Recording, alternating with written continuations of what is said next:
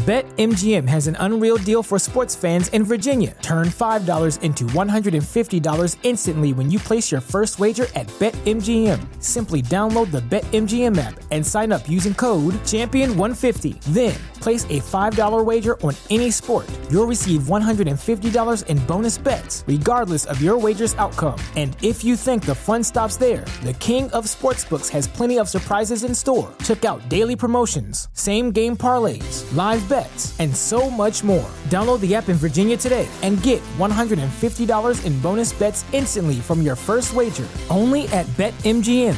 BetMGM and GameSense remind you to play responsibly. See BetMGM.com for terms. 21 plus only. Virginia only. New customer offer. Subject to eligibility requirements. Rewards are non-withdrawable bonus bets that expire in 7 days. Please gamble responsibly. Gambling problem? Call 1-800-GAMBLER. Promotional offer not available in Washington, D.C.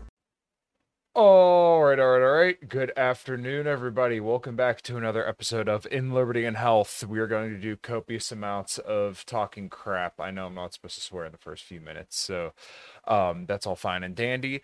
Hopefully everyone listening out there is doing fantastic on this wonderful Thursday night. It is a long weekend for me, so I'm very, very much so looking forward to this conversation here. You would think I would have canceled out the tab that I just clicked up, but that's okay.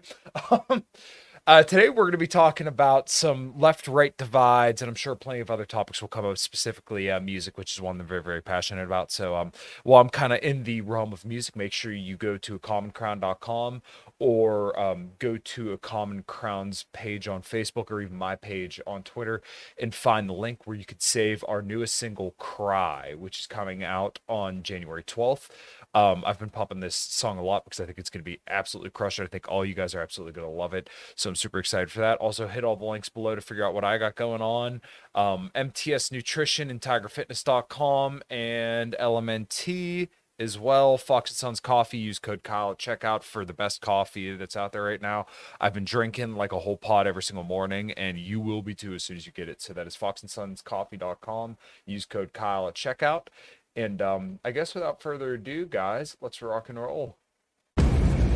What is up, everybody? My name is Kyle Matovic. I am the host of the In Liberty and Health podcast, where we talk all things liberty, health and wellness, and beyond. My hope is to encourage and spread the message of liberty and physical and mental well-being. I hope you enjoy all the topics we talk about with our guests. We're on all major streaming platforms, so please sit back, relax, and enjoy. Man, I'm doing as good as anyone can do getting buried by his 13-year-old son on leg day. I'm not going to apologize for not being on this podcast because I got to go see Metallica. So if that's a problem, kiss my ass. Okay? All right. Lorenzo, welcome back. Hey, how's it going? Fantastic. As I said earlier, it's a long weekend for me. You know what? I should have grabbed a glass of whiskey or something like that. I told everybody I was thinking about drinking tonight, but I decided not to. I know you're a little too young for that. Well, I had my autism wave. But I had a great dinner, so I feel like because I made a breakfast burger. Mm-hmm. Burger, scrambled eggs, bacon. Well, burger patty, cheese, obviously, and scrambled eggs and bacon, and a little bit of hot sauce on top, on some Texas toast. Really good. Big fan. Nice. The barbecue restaurant by me called Big Rigs, they had a breakfast burger, something similar to that, where they had like fried chicken, a burger on 2 waffle buns. And my wife sent it to me because she knows that that's like my favorite place in the world. And that's not quite like my burger, but it does look pretty damn good. I'll have to have it next time I come up to Pittsburgh. Well, they only do these burger specials like once a week, and it was a different one. And every single one I've ever had has just been out of this fucking world. I mean, as long as I'm having Big Rigs, you've talked up Big Rigs, and now that I've had Texas barbecue, I need to see how it compares. I'm pretty sure I saw somebody talking shit on Texas barbecue recently. Yeah, it was Josh. It was Josh Smith. Was it really? It was Josh Smith saying that it was shit. And that St. Louis barbecue is the best. I like St. Louis style barbecue. That's the place that my hometown barbecue place, which actually I took my girlfriend to when I brought her up this past week. And looks like we've got a whole group of people in the chat. Yeah, Very good to see. Meredith, I've seen a lot of shit on Texas barbecue. Now, does that mean like good or bad shit? Love all barbecue. I mean, I'm the same exact way. And thank you so much, Yeehaw Yinzer. I don't know if he wants me to use his real name. Merry Christmas, Happy New Year, brothers. Yes, thank you so much for the super chat. I really, really appreciate it. Yeah, I mean, I'm kind of the same way as Meredith. Like, as long as it's barbecue, I don't really care. I have no understanding of barbecue dialects. People talking shit. Yeah. I like any barbecue I will have is great. The biggest thing I like about Texas barbecue is the fact that they do more beef than anything else.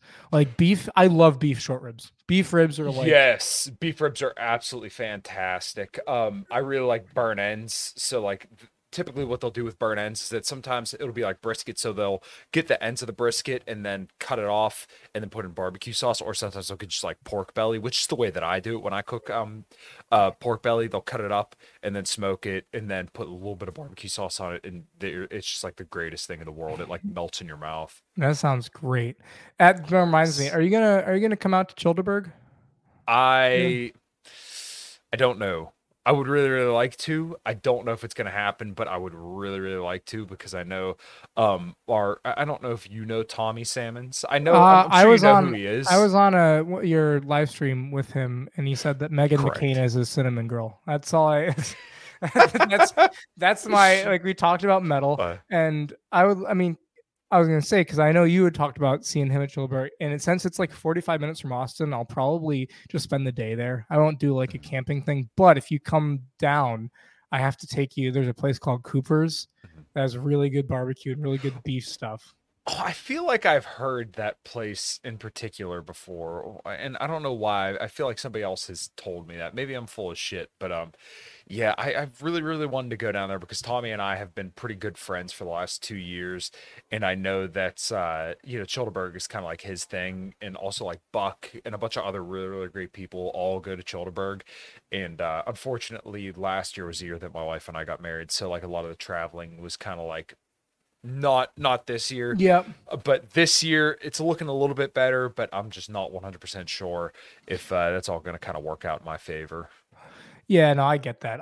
If it wasn't for the fact that I like, the fact that I'm 45 minutes away from it helps. And I'd like to see some of the people and just, spend a day with people that are drunk and shouting racial slurs. Sounds like a great day. But that's like my average work day. Well, it's funny as well, and then we can get into this later. But like I think your work. So we should definitely circle back to that, because it gets to some stuff that we've been talking about. But do you want to hop into kind of our first big thing? Yeah. Well, you had brought up that you originally wanted to do this show because there's a very, very large divide in our neck of the woods about the left and the right, and I cringe when people say right wing, because I had somebody tell me once that I don't know why I said somebody's, but one specific person had told me that, like, oh, you're only right wing if you're religious and married, and I'm like, okay, well, now you're talking about like this super small group of people that, like, the people that you're looking for that would be considered right wing, if you're already saying right wing in terms of like the classical way, and I know I'm kind of dancing around this, but it'll make sense in a second. Like, if you're looking for politically active, dissident right wing people who are, older, traditionally minded and married, this is a very, very small group of people, right? Like, people probably like us. And I check most of these boxes, but I'm not religious. So therefore, I guess I'm not right wing, even though, like, I've grown up in rural Pennsylvania. I'm married. I've been with the same woman for 5 years faithfully. But I'm not right wing because I'm apparently not religious. Like, you see how like the purity spiraling goes, and it can get to be a real circle jerk. So this is kind of why I cringe when I hear right wing a lot of the time anymore. And I agree with that. And I also, with the thing of, I also think that gatekeeping and purity tests are good to an extent. Like, I don't know if you saw a few months ago, I did a thing like, if you agree with these two things, like I put a thing of like, do you agree with this and this? If you don't agree with either of them, you're not a libertarian. And it was like legalization of heroin and repealing of the Civil Rights Act, kind of two like hot button things that weren't cultural. And I got so many people angry at me and like, this is, and was like, this is just basic principle stuff. So I think that maintaining good principles is good, with the other thing of it's okay if someone isn't that and they're a very good ally. Like, trying to think of a good example. Okay, well, real quick, perhaps we could dwell on this for a second. Like, well, when you say really good ally, I think there needs to be context to that, right? And I'm sure you probably agree with this, but like, when it comes to foreign policy things, this is probably where we're going to disagree, but like, people could shit on Caitlin Johnstone all day, every day, and I know David in the chat's probably going to shit on her. And look, I completely, no, it's completely fair. I understand, and I agree with all your criticisms, but her writing when it comes to anti-imperialism is way better than any right-winger today. I do not say that. I don't say that with joy. This isn't something like I'm proud to say, but like she is better on all the anti-war issues than any notable right-winger today. And people want to suck Matt Gates's dick. I get it, but like, lest we not, he's great on a lot of stuff, but like, we should not forget that he went completely establishment when it came to Israel Palestine, and like you could even see the cognitive dissonance, like the gears grinding in his mind when he says we shouldn't take the people's goodwill towards Israel when it comes to funding Ukraine. And it's like, well, you see what the problem here is. Yeah. Right? Oh, I totally get it. And is this, I'm sorry, but Pat Buchanan. Yes, Pat Buchanan. Okay. Yeah. Okay. Well, but he's no longer prominent. And I'm sorry to talk. We need the next Buchanan. We need the next Buchanan. Right. And also what I'd say is, when it comes to allies, what I was more, and we can get into the Caitlin Johnstone stuff. Sure. What I was more thinking, and I saw you had him on, I think last night or the night before, the Paleo GOP guy. I forget, Brandon Harnish. Yes, he's a absolutely fantastic person. He's someone where I'm like, would I call him a libertarian? No. Would I call him a great ally? And I am not the next Buchanan. I am only if. But he's not a libertarian, but I am more inclined to ally with him on basically 90% of the stuff. And I think he would freely admit, no, I'm not a libertarian. I think it's okay to not try. And my point with all that, the litmus test stuff, was to kind of weed out the people that treat the libertarian stuff, and especially LP focused stuff, as like this cool kids club where they take the label and they try to show how great they, it's like they're cool because they're not part of a duopoly. And it's like, well, you can be a very good conservative, and if you're like, I don't really agree with some of the hardline stance libertarianism, that's fine. It's probably good. You're probably more well adjusted than any of us are. But that's where I was going with when it comes to the Caitlin Johnstone stuff. And this is what I was going to get at with like the against the left. It's funny because you put the against the left with Lou Rockwell, but Lou Rockwell put a lot of Caitlin Johnstone's writings up. But here is my issue. So there's a few, and I'll lay them out in the order that I feel is good. Sure. You start out with people like Caitlin Johnstone. And I'm going to also put people like Max Blumenthal in this and other anti-leftists that are good on certain anti-war things, right? Basically left anti-imperialists. Yeah. That's a good example. Because the first thing I would say is that I wouldn't particularly consider them anti-war. I think that now Caitlin maybe more so, even though I really don't like her. But a lot of the people that are especially a lot of like the pro-Palestine left, the ones that really latch onto that, like someone like Roger Waters, who is great on like Israel, Palestine, and some of the Russia-Ukraine stuff. But if it was like a socialist country kind of invading another one, a lot of those types would start kind of backing away. It's an anti-Western, anti-American imperialist, it's that kind of mindset. And I think that people need to recognize it as that mindset instead of just being, well, these guys are great on anti-war. Let's like do a full. It's like you can try making bridges with them, but they're not anti-war for the same reasons. And I think it's very important to keep that in mind. Second, so yeah, that's the first thing is like they're not anti-war per se. They're anti the US doing war, or a capitalist country doing war, or a country doing war against communists, which that's fine. But it needs to be addressed as that because it's a very different thing from the libertarian stance on anti-war. The second thing is when I look at some of the optics stuff. And I'm not one that really cares a lot about optics in certain lights, but I think it's important in other lights. And I mean that in like, I don't care about optics as if our next presidential candidate said the N-word. I don't care about that. Because that's a perfect clip. I would encourage that. I do think there are certain things that. Okay, here's an example. The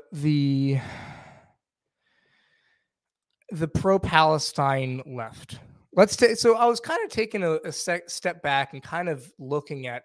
This is going to bring in some of the stuff I was thinking about. I was looking at how the latest Israel-Palestine conflict has brought out how it's played out, because it's very interesting. I saw some stuff that I think is like Gen Z does not care about Israel. They're either they don't care or like are actively anti-Israel. Like there is not the support for Israel that there is even among millennials, Gen X, whatever. It's just not there. And that's kind of interesting in a way where you have this kind of first major conflict in Israel in a while. Like there was something in 2014, but this is like the propaganda machine is going all on board. Have you seen how Israel has like, hey, Dickie popped in. But have you seen how like the state of Israel is like putting ads on Twitter and their other conglomerate organizations like pro-Zionist Jew? And I want to make a pro-Zionist thing as well, because I've grown up in a Jewish background stuff. I think it's important to make that distinction. So there's that. And then there's what's going on with the pro. Meredith, I'll get to that in a little bit. Bookmark that. Fashion experiment. Long story short, I've been wearing more green because my girlfriend says my eyes look good in green. So fair enough. Okay, so the pro-Palestine left, and this is where I'm starting to think about optics and stuff. Technically, us anti-war libertarians in general are nominally closer to that side. You know, it's anti-war. The Palestinians are living under bad conditions. You know, now, granted, my whole stance on it is I hope they both lose. I hate every bit of every side in that. I think that it's just I hate every bit of it, and I hope both sides lose, and I never have to hear about it again. Mm-hmm. But if you look at the pro-Palestine left in America, optically, I don't think any libertarian should try to attach itself to that movement. And the reason why is because they're fucking retarded. They're doing like it's, you have a whole group of people that are doing the same tactics that all the leftist types do, blocking roads, doing this and that, and becoming a general nuisance to everyone. The last thing I, as a libertarian, would want to do is be like, yep, those are my guys. We are on one struggle. And this is not even accounting for some of some of the Jew stuff. It's literally just like, they're a bunch of angry teenagers that think that they hate white people, and they think that Jews are white people. Ignoring that other thing, it's just they hate white people and they want to see brown people take over. That's straight up modern leftism. So, when you look at the intricacies of that issue, yes, there is a lot of cause to be more on the Palestinian side. Would I try to align myself with those groups now? No, because right now they're blocking roads, they're setting Christmas trees on fire, and they're making a nuisance, and I don't want that to tarnish my reputation. Okay. All right. So you tell me where you want to start first. We could start with the anti-American sentiment amongst leftists, because I do have issues with that, and then the optics of the pro-Palestinian side of the left, which I don't think we're going to find nearly as much disagreement here. You tell me where you want to start, and we will. Let's go with the Palestine stuff. Okay, so the pro-Palestinian marches I do think are a little ridiculous, and I tweeted out, and I'm surprised it did like really good numbers. It was I don't want to say it was like a throwaway tweet, but I said, if you're blocking roadways and disturbing the movement of peaceful people, then I do not feel bad if you get hit by a car. The same way, if you go to, I don't know, let's say Mike Tyson on an airplane and you start dropping hard R's and calling him a hard R to his face and he knocks all your teeth down his throat or down your throat. Do I necessarily think that he was right doing that? No, but also calling a world championship boxer a hard R to his face is not exactly a wise thing to do. I mean, I think this is pretty well established. So yeah, it's the one thing though that we should kind of learn is that, like, at least, and perhaps maybe I agree with you a little bit more than you might think. When it comes to like the leftist protesting, I do agree that like a lot of the pro-Palestine marches, I think, do come from a general anti-white sentiment where they're looking at it through like a very Marxist worldview of basically like oppressor versus oppressed. But like in this situation, I think they're more right than wrong. So like, yes, the Palestinians are absolutely an oppressed people. I do take a little bit of issue with like, I hate both siderism and kind of taking it neutral. And maybe you're not doing this and maybe I'm just interpreting you wrong, but like, I should clarify that. I should clarify. Yeah, go ahead. Here's my thing with it. Basically, exactly. Yes, I agree with this. I'm sorry, but yeah, preventing the movement of peaceful people on property you don't understand amount to kidnapping. Fuck around and find out. I 100% agree. Yes, if you were holding me hostage or any person hostage and preventing their peaceful movement when they have done nothing wrong to you, that is at a certain point, if you refuse to peacefully let that person go about their business, you are in a way holding somebody hostage, and whatever that person does to you is now your own consequence. Now, am I telling you to go on a rampage and, nuke your neighbor because of this? Yes. No. But I'm saying if a person will not get out of your way and it is eventually going to cause you or somebody that you care about harm, you eventually do have a right to defend yourself from an aggressor who will not let you move. Sure. And I totally get that. I agree as well. I just don't, if you block the road, I do not care what happens to you. But right. So for like the both sides thing, I'll explain. One, I think the IDF and the Israeli government are just monsters. Like Netanyahu should be in Gitmo for the stuff that he has done and ordered, and the IDF are just bloodthirsty monsters. Mm-hmm. It's also, and I'm not saying this in a kind of mainstream right. Well, this is war. This is also a consistent war that has been going on since 1948. And the biggest, don't take this out of context. The biggest tactical mistake the Israelis did was acknowledge the two-state solution, because now, and I am not saying this in defense of them or whatever.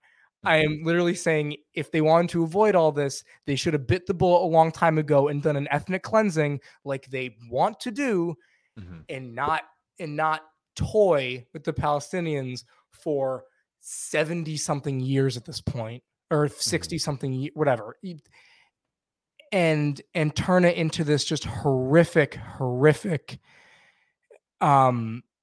just game of like, it's like a cat toying with a mouse before it, like that's how it feels. And it's two sides of people that hate each other. And I intensely dislike what the IDF and the state of Israel do. I also feel no sympathy, or I feel empathy for the Palestinians that have hurt under this and the people that. I also just am a little racist. And I don't particularly like Islam. And I have no real reason to find a reason to defend them other than they were aggressed upon. I just don't care. Yeah. My only problem with this framing is the fact that Israel does get a lot of our tax dollars and a lot of, people... I don't think they should get a single cent from us. I know, but like Islamists really like, and maybe I'm wrong about this, but like I sincerely do not believe that they care about Americans at all outside of the fact that we fund and kill them. Like, I think if we pulled out, all our support for dictators in Egypt, support for Israel, or propping up different groups all over the Middle East, I sincerely believe that like most Islamic Muslims or whoever, they would be completely indifferent to America as long as we weren't fucking with their way of life. The Middle East would secularize. I mean, us and the Saudis made the Middle East the fundamentalist hotbed it was. If you look at Iran, and which also I hate when Iran, it's Iran. I have Persian relatives. So also, yeah, the Christians in the Palestinian territories, I have nothing but sympathy for. They have just been oppressed from every angle. Seeing what happened, especially with Justin Amash's family. Did you see what happened with that? Yeah. Yeah, it's just terrible. The Christians in the Middle East are being ethnically cleansed, and there should be an effort from Christians worldwide to try to protect them. But yeah, I just lost my train of thought before that. No, that's okay. So basically, like, we were kind of going on about like the pro-Palestine marches, and I think we're getting a little bit stuck, and maybe it's not a purpose or a good point to dwell on too long, but basically like the idea of equating the Palestinians and the Israelis. I guess my point would be that like I hate the Israeli government for the fact that like they have the capability and they do spy on U.S. citizens, and they get so much of our tax dollars, and that they're viewed so favorably when they're a net negative on the U.S. and only serve to, they serve U.S. detriment more than they give us any kind of benefit. And like a lot of U.S. citizens view Israel very, very favorably. Whereas like, yeah, people say, oh, well, we gave money to Palestine or something like that. But I mean, like we give scraps to Palestine, if anything at all. When we've given, almost $250 billion to Israel over the last, couple decades. So like, I just think the proportionality here for libertarians is very, very important. And we should be a lot more angry about what atrocities are being done on our behalf than, which I'm very, very sympathetic, to the arguments that Israel is a more Western culture, because at least to my knowledge and my understanding is that Israel is a lot more of a Western culture. It's really secular. Culture. It's actually really outside of like Netanyahu and his Likud coalition, and like some of the, it's either very secular or ultra orthodox. There's really no like, that's why there's the whole thing with like Tel Aviv is the gayest city. It's because it's a bunch of secular Jews that went to temple and got told by their rabbi, who's also pretty secular, to go. Does that rabbi own Pornhub? No. Well, and that's another thing as well. I haven't gotten deep into that, and it's a lot of the JQ stuff gets at me because most Jews you'll interact with in the US, actually a lot of them are not religious at all. It would be like blaming, it would be like pointing at like the Unitarian church that has the gay flag outside of it and going, look at the Christian question, look at all these, like, it's like they're people that have been brought up that, are shit libby in nature because of it's a very interesting cultural phenomenon, and it's hard to explain if you haven't lived it. And I've grown up in it.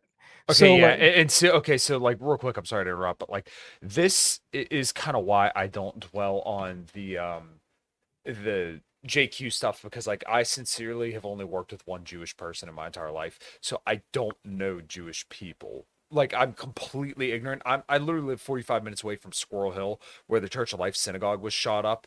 I mean, I even like I used to work with somebody that actually went there, and I was telling or talking to Pete and Brand about this last night, but one of the people that I work with. Oh no, I was talking to Connor Freeman about this. That's right. We were talking this morning about some of this stuff, and it was a very very strange situation where like he was wearing the Stronger Than Hate shirt, which I'm sure you remember. It was a Steelers logo with the Star of David at the top, and it said Stronger Than Hate after the Church of Life synagogue.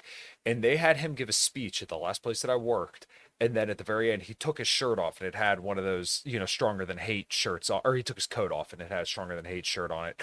It was almost like ritualistic in a way, and I understand. I don't think it was like some kind of JQ. Oh, their parentheses are taking over. I think it was just like, hey, we feel like this is the right thing to do, and we're gonna virtue signal because we believe that we stand with these people at this time of tragedy, which like isn't entirely unreasonable, but it was just like very odd to see being removed from it. Does that make sense? well, yeah, and if you want like an explanation for why so many Jews are the kind of shitlibby nature they are, it's that you're raised and you're brainwashed from the start of going to temple about Israel. Like that's number one. You are taught Israel great, whatever. You also, depending on your relatives, will get a dose of the kind of ethno-nationalism that you'll see among like boomer Jews. There's a certain kind of ethno-nationalism. Oh my God. If this ever surfaces like 10 years later, I'm going to get in so much trouble. But I'm just explaining like what there's a kind of ethno, like it's you, like you will talk to these people and you'll get to the point where they go, well, why can't Israel be a Jewish only state? Well, why can't the Jews have their own state? And you're like, well, that's an ethno state. And they're like, yeah. And it's like, that's when they find, so like so you're brought up with this kind of mix, but you're also brought up pretty progressive because there aren't a lot of Jews in like deep red. A lot of them are in New York. A lot of them are in, big East Coast cities or LA or whatever. And you have this conversation of the nose lift. Sorry. But you have this combination of like this, we need to support Israel, we need to protect Israel, this shitlibbiness, and then also you're taught that anti-Semitism is a huge threat and you do it. And there's a bit of truth to that depending on where you are. Like, well, okay, so like I feel like the anti-Semitism thing is probably very similar to like the racism thing, right? Where like there absolutely are racists in the United States and there absolutely are anti-Semites in the United States, but like the amount that you'll actually see is nil. Like when it comes to anti-Semitism, I'm going to be honest, I've never heard anybody outside of maybe some, no follower accounts on Twitter actually be legitimately anti-Semitic. I mean, Pete's pretty anti-Semitic. I that's up for other people to decide. I'm not going to put a qualifier on that. I mean, I just putting that aside. Mm-hmm. I would say that you'll see it a lot. Like, okay, if I was a Jew and I had some sort of thing that showed my Jewishness, I would hide it if I was going through like a neighborhood that was mainly Muslim. I would hide, like okay, but like how many Muslim neighborhoods are there? Like, and once again, this is me speaking. Okay, here in rural Pennsylvania, once again, I can only speak on what I know. I don't believe Muslims are a very, very big population here in the United States, and neither are Jewish people, to be fair. But like, if we're talking about specific populations, then we know that like Jewish people do tend to have a higher income. Like Jewish people are relatively well off. Mm-hmm. So there's probably more Jewish neighborhoods than there are Muslim neighborhoods. And once again, I'm just kind of speculating here, but that seems to make sense to me. The Muslim neighborhoods are newer, and it's mainly because of refugees from I think it's like post-Arab Spring kind of refugees that have come in. and they've been kind of settled in pretty blue air. Like, I'm not surprised you haven't seen any. You'll see them in New York. The thing is, like, a good example is New York City. You'll have neighborhoods where it's a bunch of Somalis and Yemenis and Arabs and whatever, but you also have Crown Heights, which is almost entirely Hasidic Jew. Those neighborhoods won't really get along. So it's Sure. the Muslim hotbed of Austin. There's really it's interesting. The demographics here are so different from what I'm used to up north, because it's like Hispanic, white, Asian, and then black. Mm-hmm. It's very interesting, but it just depends on where you are and all that stuff. But getting back to the original point, you're taught that anti-Semitism is everywhere, and you'll see things that make you think it is everywhere. And then you'll start seeing, and this is the other thing with the pro-Palestinian movement stuff, is that I have seen some of these people get into some really hairy rhetoric and start going after, just like I saw, and a lot of it is fear porn, but I do see videos of, a bunch of pro-Palestinian guys on a college campus going after like the 5 Jews on the campus. And it's like, that's just not cool, because they don't have any control of what's going on over there. Sure. And it's, and you see that type of stuff, and I'm like, again, this is the optics stuff. I don't want to associate, if I'm going to be like, as a principled libertarian anti-war person, if I'm going to stand by the principles of, I anti-Zionist, not anti-Jew, war is bad, I don't want to be associated with the same people that are like crowding around Jews on campus shouting from the river to the sea. I just don't want that. That's not a good look. And right now is a prime opportunity where a bunch of Jews are moving right. They're moving very right, because a lot of them that have grown up very shitlibby are realizing that all the movements that they've supported for the past 50, 60 years hate their guts and want them dead. Or hate their guts, not want them dead, but they hate their guts because they don't do the nuance. Well, there should be a way to start trying to deprogram them from the Zionism and stop them from going the Ben Shapiro route, and more like, for lack of a better person, the Spike Cohen route. Bring them. Okay, so but I feel like we're already starting to see this. So, like, there are a lot of anti-Zionist Jews. Like, even when Marjorie Taylor Greene was looking at the protesters at the Capitol or something like that, a lot of the pro-Palestinian and anti-Zionists were actually Jewish people who were anti-Zionist. So, like, there's a huge sect, to my understanding, of anti-Zionist Jewish people where I think, like, here's where I think we're at a really, really strong agreement, is that, like, the people who are starting to question U.S. support for Israel, specifically maybe some Jewish people who were raised very, very Zionist, maybe they're starting to question these narratives. And I think we should be very, very open to those people and kind of give them the full context. And like you said, kind of keep them from going the full Ben Shapiro of saying, well, just glass Gaza. Now, I don't think anyone, like, in the very, very big anti-war camp, like myself or any of the guys from the Libertarian Institute, are going to argue with you about, like, some of the aesthetics of the pro-Palestinian people, specifically, like, or the pro-Palestinian marches where they're going out of their way to do bad things like that. Like, I don't think anybody agrees with that. Like, my problem when people focus on the college kids stuff, these are already powerless people. Like, yeah, they're like a small symptom of the culture, but like all the left in power in this country is overwhelmingly Zionist. Like, there is no ifs, ands, or asses about this. Like, there's no debate amongst Joe Biden and his cabinet. They are all fervent Zionists. Joe Biden has said himself, he feels a deep personal connection. I'm quoting that, a deep personal connection to Israel. And he is not that's because he's not Jewish. That's because Epstein was Mossad. Of course, he feels a deep connection. Oh yeah, you're right. But not only that, but I mean, he literally said that, like, hey, if Israel didn't exist, we would have to create an Israel. So I mean, like, all the meaningful left here is pro-Zionist. Anthony Blinken, the head of the State Department, Lloyd Austin, he was just over in Israel. So I mean, like, Joe Biden's cabinet is complete and total agreement that they're all very, very Zionist. But like, all the elected officials, people who have power, have called for a literal genocide of the Palestinians, right? Now, Sure. once again, if it is the Israeli government funding this by themselves, I don't want them to murder the Palestinians, but I'm a lot more indifferent if it's Israeli funds going to genocide the Palestinians. I, once again, do not want this to happen. I'm not endorsing this, but like if it's just Israel by themselves doing this without, the US backing them, okay. But right now, Israel has the full-throated support of the US, and it's not like it's just one side or the other. It is both, all three sides really.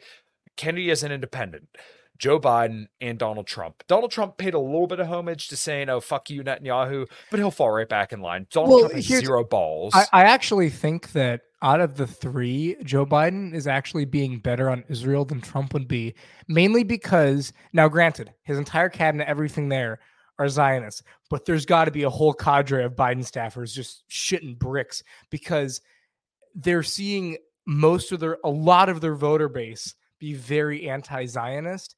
And if they can say all the stuff they say, but like,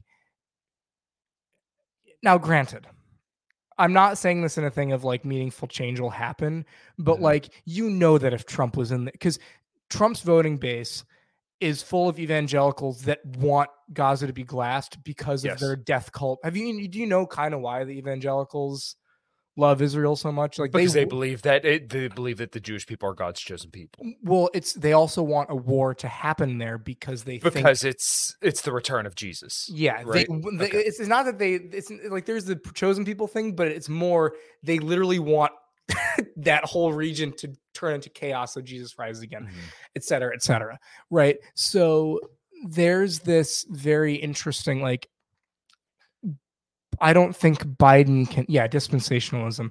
I don't think Biden can do as much as Trump would, mainly just because it's like, well, then you're going to get more of your streets paralyzed. Like, okay, so maybe I view this a little bit differently because like I legitimately don't think a lot of the left really gives a shit. Like they believe that Trump is Hitler.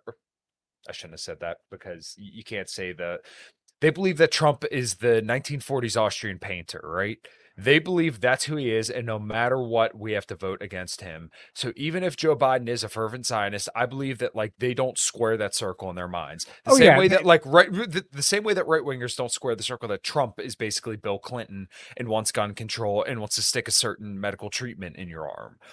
I don't think they square that circle. I think it's just these are the people that we've always supported. These are the people who we're taught to support, and we're going to keep doing that no matter what. I think that's the same for both sides. And this isn't because like there's an inherent flaw with either side. This is just human nature. It's red team versus blue team. It's it's tribalism. And I completely agree. I'm saying some of myself. I am a libertarian. Will I probably be voting for Trump next year? Yeah. Why? Because I don't care about federal politics and I want 4 more years of just the most hilarious shit every day. Like, I'm here for the clown show. I do not give a shit.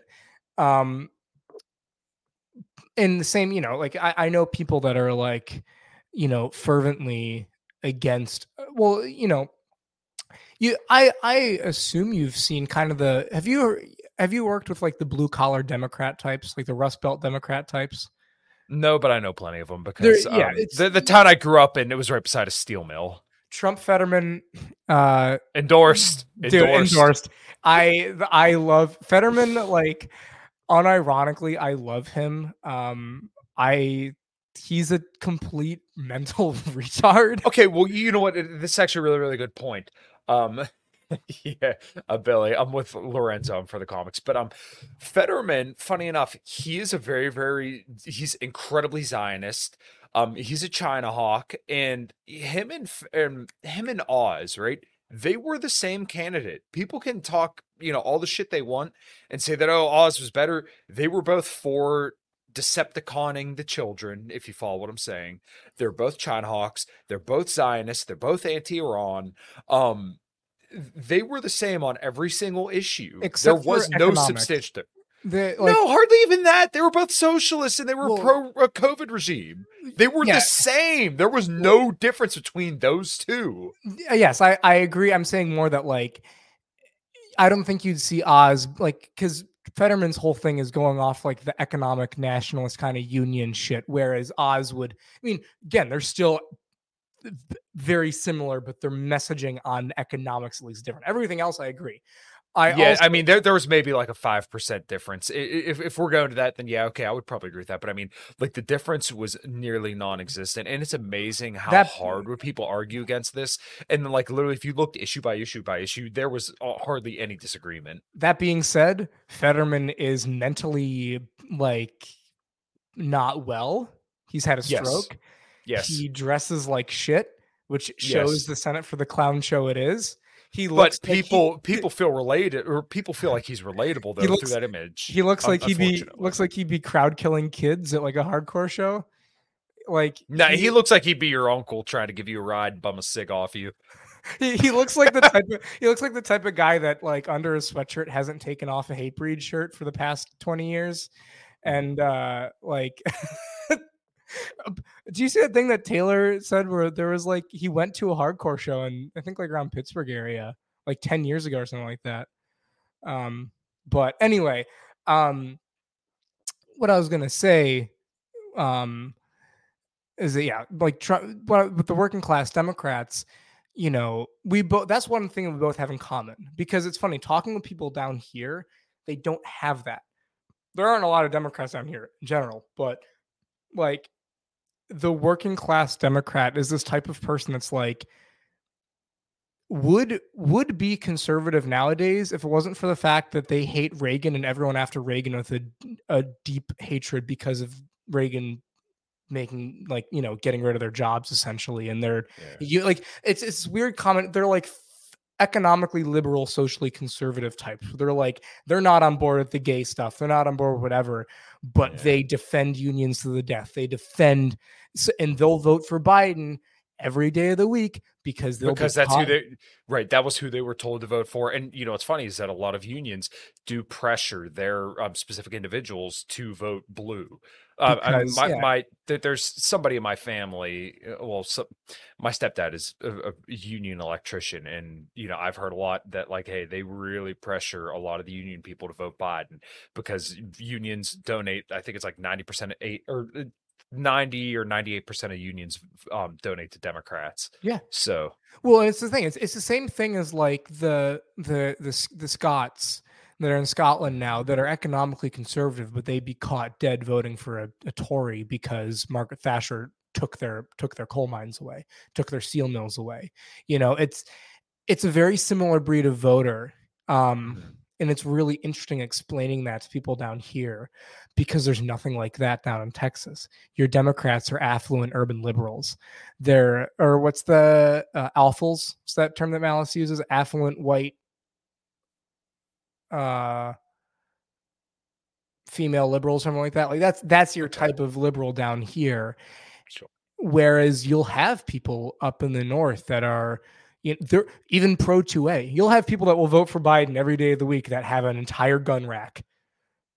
Yeah. I mean, but at the same time, people vote for Trump, but I mean, he was huge on gun control, and he didn't make that any secret either. So like I said, and I think you recognize this as well. Once again, it's just human nature.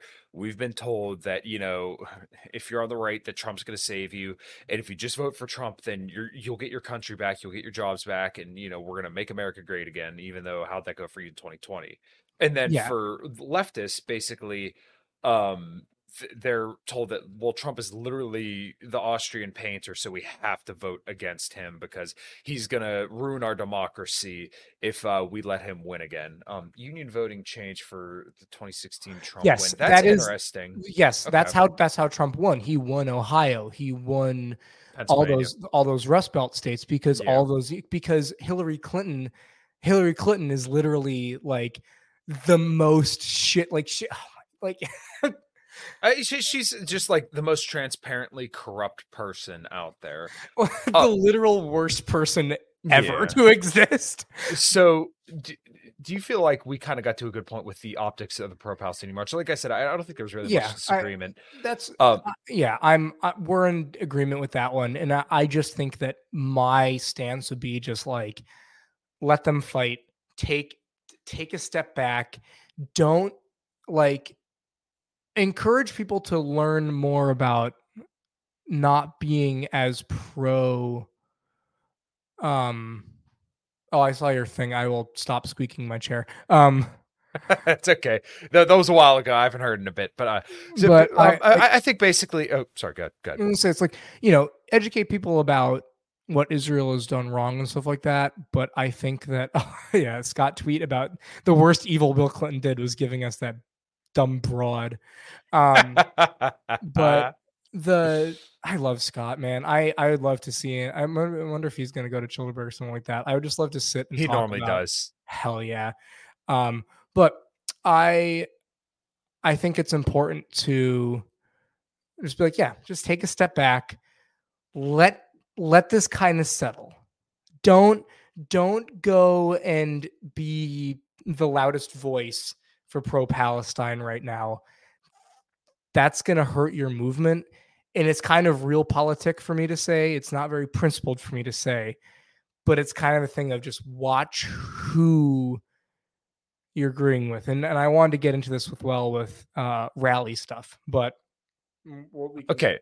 Yeah, no, that's okay. So, when it comes to like the left being anti-American, I kind of understand that, but you also made a point of the left being brought up a certain way, and I think there's definitely something to this where like I put out a tweet and it seemed like people generally agree with it, but like if you were told that capitalism is what we live under today, where the banks control pretty much everything, you have large corporations, inflation's out of control, the mom and pop shops got shut down in 2020, you have all these wars over the last 20 years, and you're told that this is like we live in a free market democracy under Western capitalism. We do live in a democracy in the worst way possible. Exactly. Right. But like, if you were told that like this is what capitalism looks like, I can't say I necessarily blame people for saying like, oh, well, if this is the ancillary effects of capitalism, then I'm against this. Do I agree? No, I disagree because capitalism isn't this. It's just the voluntary. Capitalism literally is defined as like the voluntary exchange of goods and services, right? So we would not consider a huge bloated military industrial complex to be a free trade or basically capitalism, free market capitalism. I don't think that these leftists in particular, let's say Caitlin Johnson, Max Blumenthal, Ron Ukalik, or even somebody like Misty Winston, who doesn't necessarily explicitly call herself left, but she kind of considers herself to be grouped amongst them. I don't think that if a socialist country was to go fucking around and destroying shit, I don't think they would endorse that. I think that they're very, very, I don't want to say Marxist, but they are very, very sympathetic to the plight of people being dominated by a military force, right? So anytime they see an intervention that may be done on the behalf of, Western forces, they're very, very sympathetic to that. And some of them are even pro-China, which I wouldn't necessarily go that far, but I can understand it because like if you look at China versus America, China has built goodwill all over Africa because they've given loans to people. And but that's all going to fall apart in a few years. Right. No. Yeah, I'm not debating that. I agree. But like they're very, very pro-China because China has developed good relationships with countries in Africa and they're raising their standard of living. And they're not currently, keyword is currently, going to collect scalps for the money and all the infrastructure they built for Africa. So I think they're more so looking for the downtrodden, and they kind of come at it from a Marxist worldview of oppressor versus oppressed. And they do view that the Western imperial forces and the Western empire is an imperial force that is oppressing all these other countries, which I really can't argue with that because what else would you call, drone bombing campaigns and, displacing millions of people and slaughtering millions of people over the last 20 years, if not oppression, if not, flat out just murder. I mean, to me, I get it. Once again, I don't agree with that worldview, but I think that they got the diagnosis correct. They get their prescription wrong. Sure, and I don't disagree with that. I just see. Let me think of a good way to put this.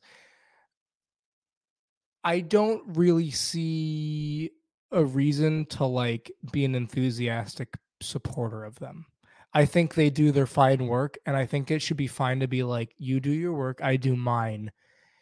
I don't think any major stuff is going to come out of coalitioning because it's a small enough movement already.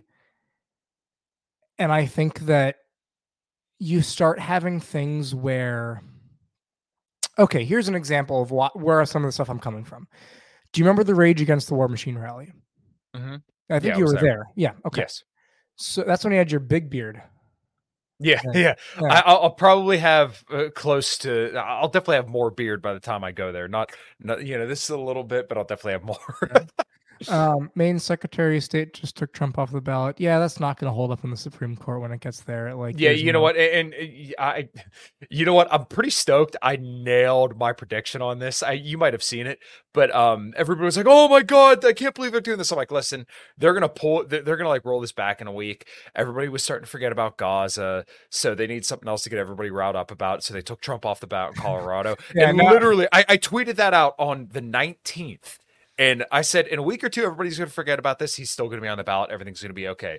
And then literally today, he's back on. And everybody, just ceases losing their mind about it. And then Maine does it. So you know what's going to happen? The same fucking thing. It's like have you ever seen that meme where it's like the Chad wearing the Q and or Make America Great hat, like the MAGA hat and the Q shirt. And he's like, all this is a ploy to distract from Hunter Biden's laptop. I think I saw it when it was like the guy for the guy from the Wagner Group died.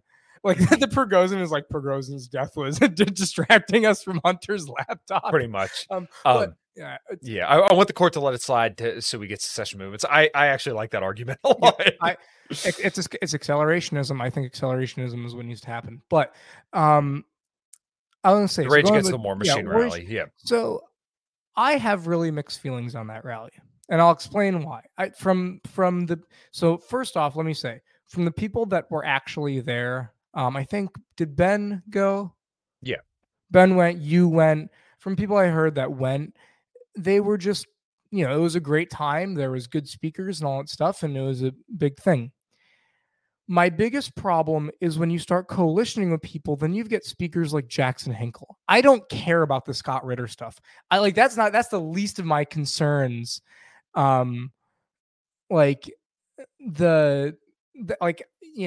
That whole thing was screwed up, and I honestly, regardless of his convictions, I don't know if he's the best speaker to bring on because of some of his, he was just pro-Russia instead of anti-war. Regardless of that, going back to when you have someone like Jackson Hinkle speaking, that's someone that just taints the entire thing. It taints a lot of it, because then you're like, is this the movement? Is this the march that the MAGA communism guy spoke at? Like the actively pro-Russia guy spoke at? And when you look at some of the articles around it, as much as it was an accident and it was not a fault of the rally itself. You'll see shit where it's like there's a bunch of pro-Russia people there. There's that picture with Angela with the Russian flag behind it. Yeah. And the thing is, I just think it's a big waste of time. If you want to go hang out with your anti-war buddies and go march in front of the Capitol, that's great. I don't think you should be taking people's money to do it. And I think that when you put a lot of your time and effort into it, I just think protests are a waste of time. Either it turns into either it's inconsequential, because at the end of the day, the anti-war rally was like a blip. I don't think after 2 weeks after it happened, I don't think anyone really talked about it or anything happened. It was entirely in-group oriented. And from what I heard from Angela when she spoke, the People's Party or whatever is even in more shambles than the LP. So they're they're just a mess too. So it's not even like that. They got any boost from that. So, or you've got the rallies where they're blocking people in the street. So I just think that protests and rallies are a waste of time. And I'm seeing that there's another one going on. And I'm just like, man, isn't there other stuff that that people can be putting their time and energy toward? What's funny is I don't really disagree with. I can really think of anything there, because I do believe Jackson Hinkle's a clown. I don't believe he's a serious person. How he has a following, I have no idea. Like, I didn't even know who he's he was. online. Yeah, he's terminally online, and he makes himself seem like based. And the reason he has an audience is because then there's people that see some of like one or two of his takes that aren't bad and give him these big platforms. And it's like and this is something like, I don't like the leftist tactic of like deplatforming, like you shouldn't platform those people. By all means. Okay, but that's not like a leftist thing anymore. Like right wingers are starting to do this as well, specifically when it comes to people who they claim are anti-Semitic. I remember it as like, even like 2 years ago, it was the big leftist time was like, even with people, it's like, you can't support Jimmy Dore. Jimmy Dore had all these people on. I actually think in terms of leftism, I actually don't mind Jimmy Dore. I think he's cool. Okay, here's where we're in agreement though. Like Jimmy Dore, in my opinion, is probably the best of the left. Like, he is absolutely hysterical, and he just kind of views healthcare differently. I mean, really, that's like probably the only major part where we disagree. Who's that pasta guy? Isn't he a leftist as well? Craig Pasta Jardula. What's funny is that I actually met him at the anti-war rally, and this is what I think is a little bit more the purpose of these rallies, or at least this is the way that it was for me. So I met up with Clint, Reed, and originally it was just like Reed, but then like he was at a house with Craig Pasta Jardula, the Banks twins, Dan Cohen, who's done absolutely phenomenal work when it came to Israel, and a whole bunch of other people who were like content creators who I like never met before, other than like Reed and Clint. You guys had your hype house. Your libertarian version of a TikTok hype house where all the Zoomers. Oh yeah, well listen, I brought 2 bottles of whiskey and we started rocking and rolling. But like basically, what was so cool about that, and I also met Misty Winston there, who's become a really, really good friend of mine. And like once again, she considers herself the leftist, but like she has done a lot to promote our guys. Craig. Okay, so. Tyler, if you can elaborate, why is Craig suspect? Because listen, I met that dude and I hung out with him multiple times at that rally, and then even all the people that I know that know him have nothing but positive things to say. I mean, like literally, he stopped at the end of the night and like made sure that everybody got everybody's emails and was like able to communicate with each other. He followed me on Twitter and like made sure that everybody there that night was like in contact with each other. So like, hold on. Like, this is to my larger point, is that like, this is what I think the rally is about, is basically getting connections with people that you didn't know before and building a larger coalition of anti-war voices all together. And I think the rally did that successfully. This isn't like we're rallying and expecting Joe Biden to write a bill tomorrow and to end all the wars. Like, if that could happen, it's not going to happen. That would be nice. But like the fact that we networked with all these people that we didn't previously have before, I think that's a huge net positive, and we all found common ground on one issue. And even like when we talk beyond that, the disagreements are never that big. Yes, Tyler, I would love to party with you as well. Well, here's the thing, and I that's cool. I just feel like instead of a rally where you guys are out all in the cold, why can't if it wasn't cold that weekend, to be fair. But like, if I would rather my funds go to like Angela booking a really nice restaurant and everyone gets to go and like at least have good food and talk. Like if you're gonna do a networking thing and a coalition building thing, that's great. Sure. But you should play politics like the big guys and wine and dine people and start doing that and keep it behind closed doors. Or at least I understand that, and I don't know where I fall on this. So like when people start talking about like the Libertarian Party versus the Republican Party, I'm an anti-LP guy. Yeah, no, it's totally. Okay, hold on. I want to make sure I get to this here. Craig is overreactive to libertarian takes. His criticism of Malay was juvenile and really sound like a sad commie. We're gonna get to Malay. We're gonna. I have a whole thing. That's fair. Yeah. I would like to believe that I've been the most reasonable person when it comes to Malay, who's been skeptical and also positive. I would like to claim that title. Maybe I'm fucking wrong. In terms of the anti-war crowd, yes, I think that you in terms of your crowd, I like your takes on Milei the most, and I was going to actually bring that up as well because there are some. Okay, people, well, you know what? Maybe we should put a bow on the whole anti-war thing. Let's put a bow on that, and then we'll move to Milei. Because so maybe we should just give like a little closing round here. So like basically, when it comes to like the LP versus GOP stuff, like I think if you're going to play politics, then hey, maybe you should go for the Republican Party because like they already have political power and there's already like a path to victory there, and like it's not going to be easy, and you probably won't win, but at least there's like something there. But we should also admit that like the Republican Party, when it comes to preserving liberty, has failed. The Libertarian Party, on the other hand, has failed completely and probably a lot worse over the last 50 years. But we don't know what will work. Like nobody knows. Anybody that's telling you like, oh, if we just vote Republican Party long enough, we're eventually going to lead to liberty is lying to you and trying to sell you something. Anybody that tells you if you just continue to vote for the Libertarian Party that we're going to end up somewhere we want to be is lying and trying to sell something to you as well. We don't know what works. You might as well do whatever the fuck you're going to do. And like what I'm going to say isn't going to change everybody's mind anyways. So people are going to do what the fuck they're going to do no matter what.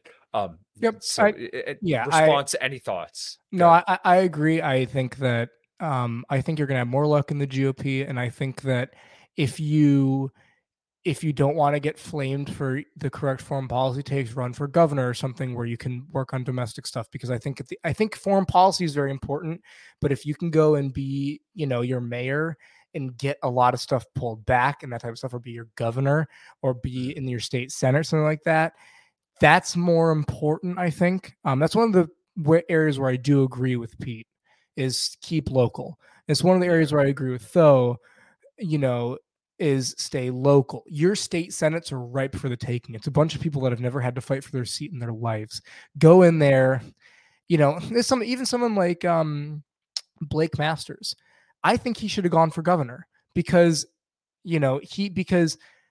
I think that there are things where he's read some of the libertarian stuff and he's done stuff with 20 years ago. Well, 20 years. I'm not the Blake Masters guy. He's not my guy. I don't think, I love a lot of my Mises Institute guys, but I think some of them get really, really like he's the second coming of Rothbard or whatever. He's not that. He's like, I think in terms of a Peter Thiel populist Republican, he's kind of a better shot than someone like Joe. Yeah. Well, it's like, here's the thing. It's like, I think that in terms of like a Peter Thiel candidate, he's better than like Joe Kent or he's better than like Bannon. And I think as a governor, he'd be fine because you don't have to worry about foreign policy as a governor and you can focus on some of the stuff.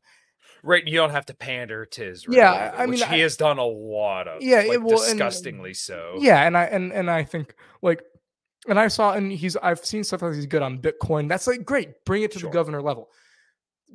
I think the LP is a waste of time. Please stop trying to deal with. No, David, I just don't give a shit about Blake Masters. I think he's better than the Democrat, and I would vote for him if I was in Arizona because he's better than the Democrat. Because at the end of the day, I'll still generally be a tribalist. But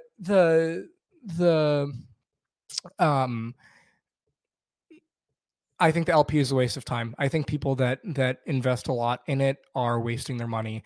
I think people have conned you and deceived you. Please do not put your money to it unless you want to go to a convention in a hotel and talk with people. Like if you want to treat it as a social club, treat it as a social club. Don't think you're going to act political change. All right. Bow on that. Yeah. Wrap a bow. Yeah. I think, like I said, the Libertarian Party and the Republican Party, in the respects that we would like to see them, have both failed as adventures. But I don't know. Maybe it is. Yeah, I agree. Actually, stop giving Heist. Yeah, I was gonna. I met him at Yale, and it's a shame that he's a snake oil salesman because we. He hates me now, and he probably doesn't listen to this. But if he does, I'm sure I'd probably get he has my phone number. I have no personal problems with him. He has personal problems with me, and that's fine. Yeah, I don't like in terms of personal stuff. We talked about Meshuggah for 3 hours. It was great. Like nice. It's fun. It was great. He's like very autistic. Yeah. But like he's led that he's conned a lot of people out of a lot of money, essentially, with a lot of the Mises stuff. Well, you know what? I don't want to say conned, because I don't think it's like I believe there probably is a faction or a part of him that says like, hey, this is a way for me to make money. But I also do believe that he has like the Ron Paul vision. I just, Conrad is Michael Heiss. I have his number on my phone. Yeah, so do I. Like I said, I don't have any personal problems with me. He doesn't like me anymore, and I'm okay with that. Probably because I side more with the New Hampshire guys. But I mean, it just is what it is. When it comes to like acting, I don't think he likes me because I'll go to war for Josh Smith because he gave me a dinner and he offered to have me sleep at his place. Regardless of politics, I love Josh. I mean, I'm not saying it as in like I disagree with Josh, but like Josh is a homie. Yeah, well, maybe the most important thing about the Libertarian Party is the friends we made along the way. So true. I wouldn't have met you. I wouldn't have met David. I wouldn't have met Josh. I wouldn't have met all that stuff. But yeah, I think, getting anyone else have a permanent cringe face after watching Mouse?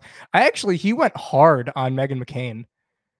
I've not watched it, and I'm not. Maybe I will. I didn't watch it. Yes. Yeah. I didn't watch it. I don't really care. I haven't really watched any Malice since I've kind of taken a step back from consuming political media. I think he's important in terms of getting Tim Poolites away from Tim Pool, because he's the only guy that can talk back to Tim Pool. He will go on there and insult Tim Pool to his face, and he's the only guy that can do it, and that's great. But Phobes, he went harder than I was. He like pushed Meghan McCain on like because he's like, you called for January 6ers to go to Gitmo, and she's like, sure, they're friends, and honestly, the best to them if he's like, yeah, I'm not going to go and butt roast my friend on live air. That's fine. I have friends that I hate their politics. I don't. My best friend in the world is a hardcore Zionist Jew. I would take a bullet for that man. He's the guitarist in my band. We disagree on a good amount of politics, but I would die for that man. Yeah, it's kind of funny. Like, I spend more time around your average Zionist right-winger who just would do anything for their Lord and Savior Donald Trump than probably anybody that listens to my podcast or anybody that wants to talk about right-wingers. Like, once again, these are my fucking people. I've grown up in the fucking automotive industry. Also, sorry for like blowing my nose and like hockey movies and shit. I'm coming off being sick.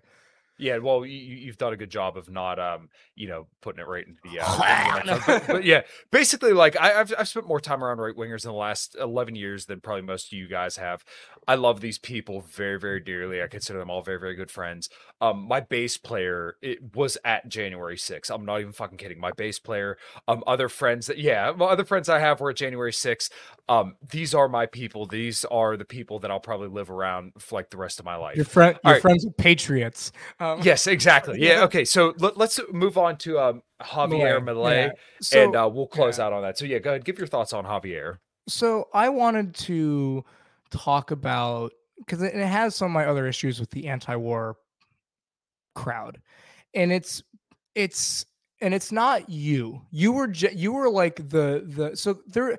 That's funny. Me and David broke this down on our show. There was a bunch of people that dislike. There was a bunch of reactions to Milei, and the ones that disliked him either disliked him because of his foreign policy or because he was a Jew or wants to become a Jew. That's it. It was the types that were like, I don't like that he's pro-Ukraine, pro-Israel, or the types that were like, but he got vaxxed. What? Oh, he's and my enemy likes him. Certain specific people were like that. But going back, I think that there were certain people that did not give Milei a single chance. And then 6 months ago, you can find them just glazing Robert F. Kennedy. You can find them just absolutely taking that dick deep in their mouth.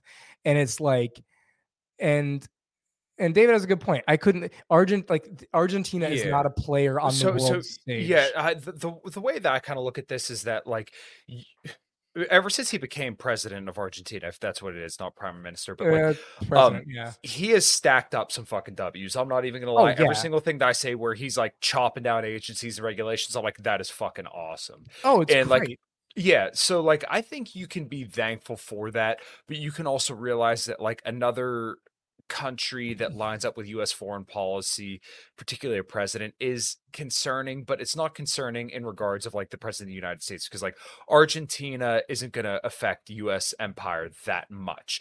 But you should still criticize him for where he's bad and where he aligns there. But once again, like the significance of this is pretty small.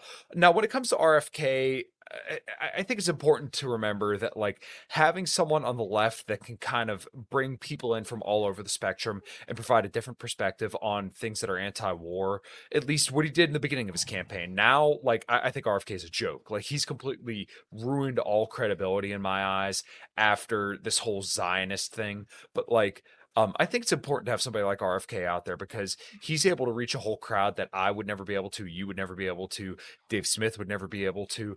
He reaches people who just, once again, we can't reach. And I think that's important. And but my I know it's is, hold on. I know the person that you're thinking of, but we should always remember we stand on the shoulders of giants.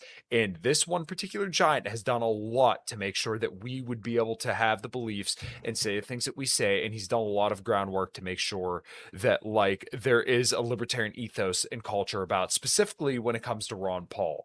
I don't want people to throw the baby out with the bathwater. That is like the most important thing. I have a lot of issues with Daniel McAdams, but I think the work he's done with the Ron Paul Institute has been overall, for the most part, good. I also will say with RFK, the crowd that he's reaching, I don't think exists. And we were talking about this. This is something that we were talking about. This is something I bring up because I think it shows where you've grown up versus where I've grown up. And there's a few different things.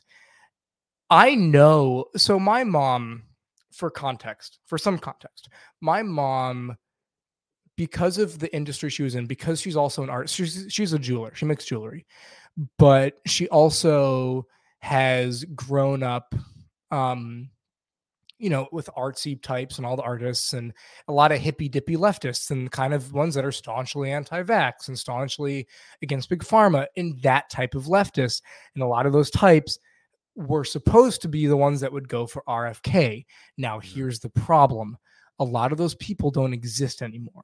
And I'm saying this is entirely my anecdotal experience, so I cannot say things. But the Occupy left from 2010 is dead. And the reason I say that but the Occupy right is dead too, because there's no right wingers that care about fiscal responsibility anymore. Yes, the Occupy right is dead too. But I'm saying basically RFK would appeal to the Occupy left, the anti-big pharma, anti that type of stuff. That's his, like... He would appeal to, well, you know what?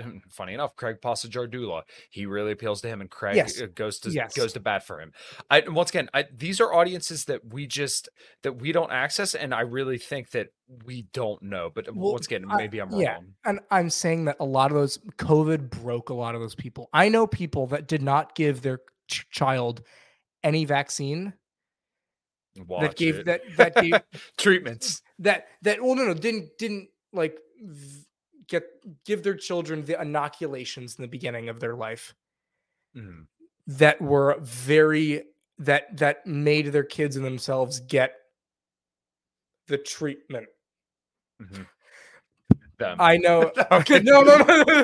The treatment. I know people that were against big pharma every step of the way, and COVID broke their brains in a way that I haven't seen. And those people they weren't like, I don't think that crowd exists as much anymore. The Overton window on the kind of like certain issues will flip-flop over certain years, and I think the anti-big pharma, anti-VAX crowd is now a much more right-wing thing. I think the hippies... I think maybe I'm full of shit here, but like I think the people who think that right wingers are so dissident on COVID, I think they drastically overstate it, because still to this day, a lot of the Trump supporting people that I work with in the age range of 40 to 60 years old are still very, don't you dare come in here if you're sick. You better put a mask on. And a lot of them celebrated the certain treatment from 2020 and 2021, and they would be glad to tell you that they got it. And actually, in 2020 and 2021, they told me that I should go get it. And honestly, I think, and this is going to be a take that is not very popular among our crowd, but I think in terms of 60 and up, I think it's in their best interest at the time with the information they were had to get it. Yeah. Because that was and I don't disagree with that at all. Even for younger people. Well, I think basically anyone under 60, it wasn't as much of a, you don't need it. Anyone under like 20, no. Anyone under 60, whatever. Anyone on 60 you. and up, 60 and up. I even now, I mean, I wouldn't recommend getting boosted or whatever, but like it's understandable. It's actually one of the things that I really like when Jeremy Kaufman goes on about it, because he kind of, there's a crowd of like, well, everything's all bad, and it's like, no, let's approach this in nuance. But what I'm saying is that, and I agree with you that the right, but I think that Tyler, there's people that didn't get it in their this is a virus. This is a virus with a 99.9 or whatever survival rate. A 97% survival rate, even for people over 65. Yeah, people are going to be fine. But before I get you demonetized, I'm going to say that kind of, and that he said, Conroe said, I think Carlson was carrying water for lockdowns in March, April 2020. Yes, the right wingers were very, very pro lockdown and very, very pro COVID hysteria in early 2020. It wasn't until like 2020 George Floyd. It really wasn't even like till 2021 that they really started to like pivot on it. And Trump still has not apologized or said that he did anything wrong. And I don't think he will. But getting back to the thing, I think that the left, I think that 2016 started the breaking of that type of leftist brain. And then you hit 2020, and any of those people that were those big pharma, anti-big pharma things, they would either consider themselves politically removed or independent, or I think some of them did a kind of I left the left type thing. Now, granted, I think that's more of an online phenomenon than an in-person phenomenon, because I actually know a lot more. And it's funny, we've talked about this as well. There's actually a lot of never Trumpers I know. I know people that were staunch, because the Republicans that you know and the Republicans I know are different. In my hometown, all the Republicans go to country clubs, and all of them are upper middle class to upper class types that like Republicans because of Ronald Reagan and lower taxes. They don't like Trump because he's too angry and he has bad decorum, and they're very straight-laced, uptight. And you're dealing with working class Republicans. It's a different vibe. And I knew working class Republicans as well, and working class Democrats that went for Trump. Whereas there are never Trumpers that would vote for Biden. They would vote for Biden again, because Biden, he's at least respectable and moderate. And that's what I want. Sure, he's going to make my taxes high, but I want someone that's going to bring dignity to the office. It's a very interesting worldview. You know what's funny is that Tim Pool literally sounded like that the other day when I was listening to him with Owen Shore and Eric July. He was saying like, oh, well, they're desecrating the office with the Senate butt fucking. And I'm like, oh, like Tim has literally become like a boomer. I can't fucking stand him anymore. Like the whole, when the Osama bin Laden letter came out, I'm like, he's literally like my fucking, like, he's like my uncle. When fucking, when the 9/11 happened, like they hate us for our freedoms. Dude, come on. And he had Clint, it's like Clint was pushing him on it. He was attacking Glenn Greenwald. It was like, that's one leftist that I won't touch. I love Glenn Greenwald. I think a lot of the work he does is great.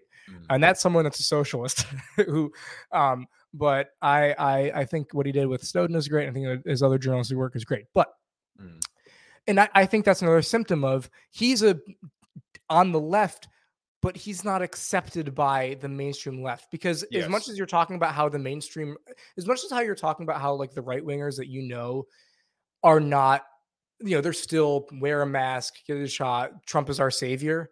Yeah. Even if they're waking up on certain things, it's the same thing to the leftists that will be like, I'm anti-big pharma, whatever this, and it comes around, they're going to vote for Joe Biden. And that's my thing with RFK, is that I don't think he was ever going to, the Overton window has shifted so much that because also the mainstream lib, even the ones that were anti-big pharma, are still the ones that religiously watch the news. And they watched in 2016, and they watch as how the issues pivot in the news, where suddenly being anti-big pharma is something on the right, even though it's not really something on the right. And it's a thing of like, long story short, I don't think RFK was going to reach the crowd that people thought he was going to reach. I think he was a Democrat that was good on Big Pharma, but that's no longer a thing that exists on that base anymore. And I think those people are very different now, or have their brains broken because of Trump and COVID. Yeah.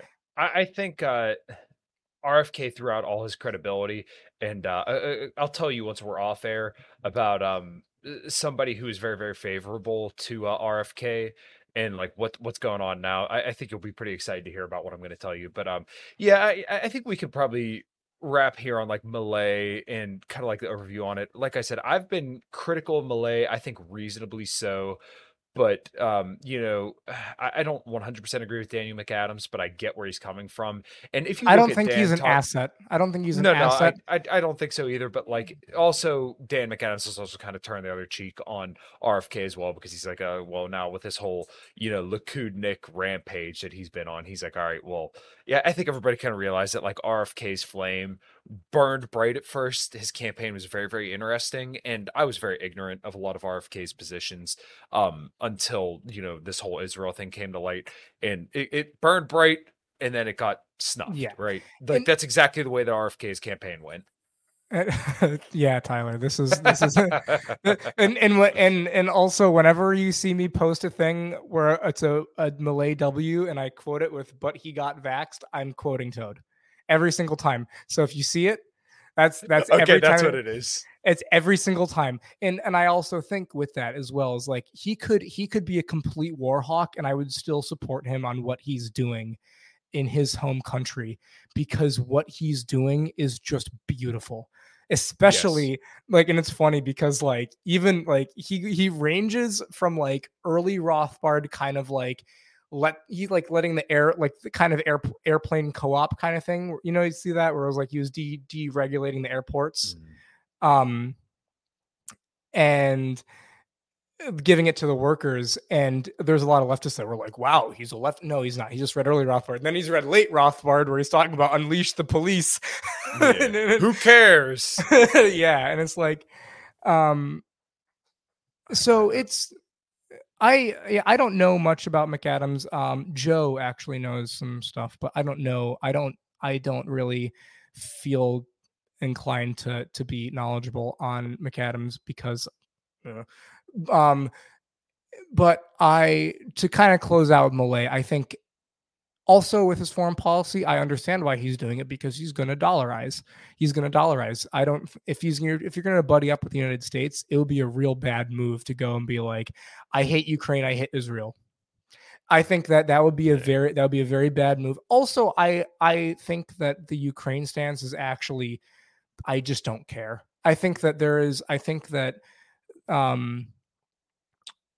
Ukraine does have a right to defend itself. And while that's a very blue-pilled thing to say, when someone says it and is like, well, yeah. I think the way that you and maybe Joe mean this is that not the Ukrainian government necessarily, but like Ukrainian individuals absolutely have a right to defend themselves and their property. Well, and if a country, even if it's provoked, like if I provoked you, like the Mike Tyson thing, that's the Ukraine. Like if I went up to you and started like taunting you, and you punched me, I mean, I can punch you back.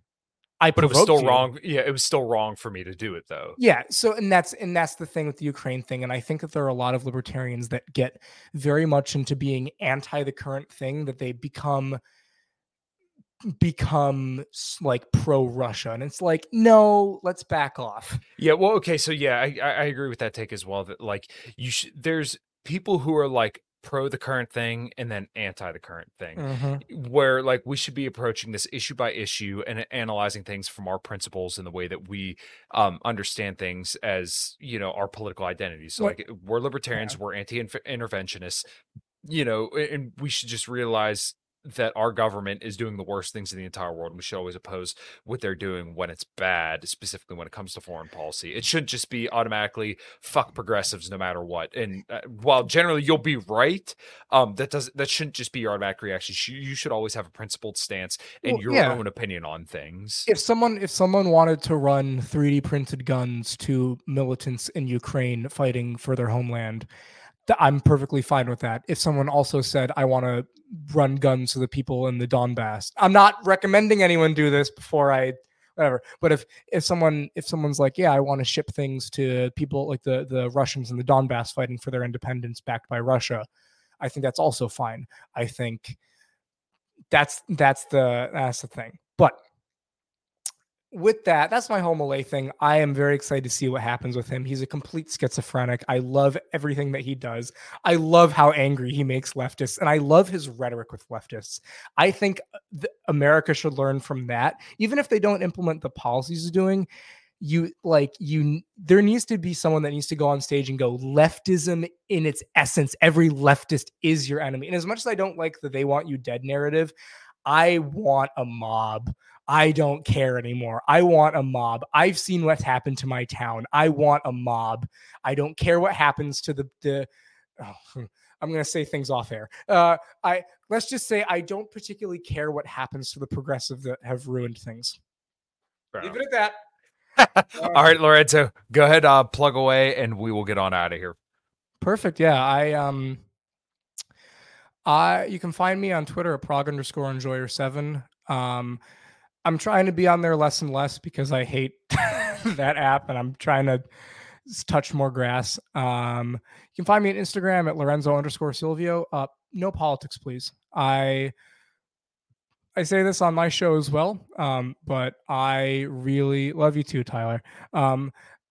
My Instagram is squeaky clean of any politics because I use it to advertise myself, and I think it's nice to have a place where you don't see my political takes. Find the show that me and David Brady, who's been in the chat, do at Every Week is Chaos. We put out 2 pre-recorded episodes past 2 weeks because we've been, away and stuff. We did one with Dickie Walnuts, Pioneer, Dickie, and then Duke Chastain, where we talked about Black Sabbath and Pink Floyd and music and all that type of stuff. It was great. And then we did one where we did a Q&A. So I'd catch those things. It's great. And try to think of it. Oh yeah. If you want to buy stuff off the Muse Institute, I'm going to plug David's link. If you want to get 10% off, go promo code Brady, Brady. Get stuff from the Muse Institute. Give the people there money. Nice. I actually really like that. Maybe I'll have to do that because I do need a little bit more libertarian literature on my bookshelf. I'm going to do it to get a sweatshirt. I'm going to do it to get a sweatshirt for my girlfriend. Hell yeah. Well, very active chat tonight. I appreciate everybody hanging out. Tyler, I love you too, brother. I've been telling him that I got to get him on, and I definitely do. You could find me at Kyle Matovic, as everybody knows. A Common Crown will be releasing our new single within 2 weeks or so. It's going to be an absolute ripper, so I'm excited for everybody to hear that. Lorenzo, I appreciate the conversation today. I didn't have an entire vision laid out, but I think we had a really, really good convo, and I think the chat enjoyed it as well. So, as always, we'll always do it again. And until next time, if you don't got anything else, we'll close her out. Peace. Thanks, guys.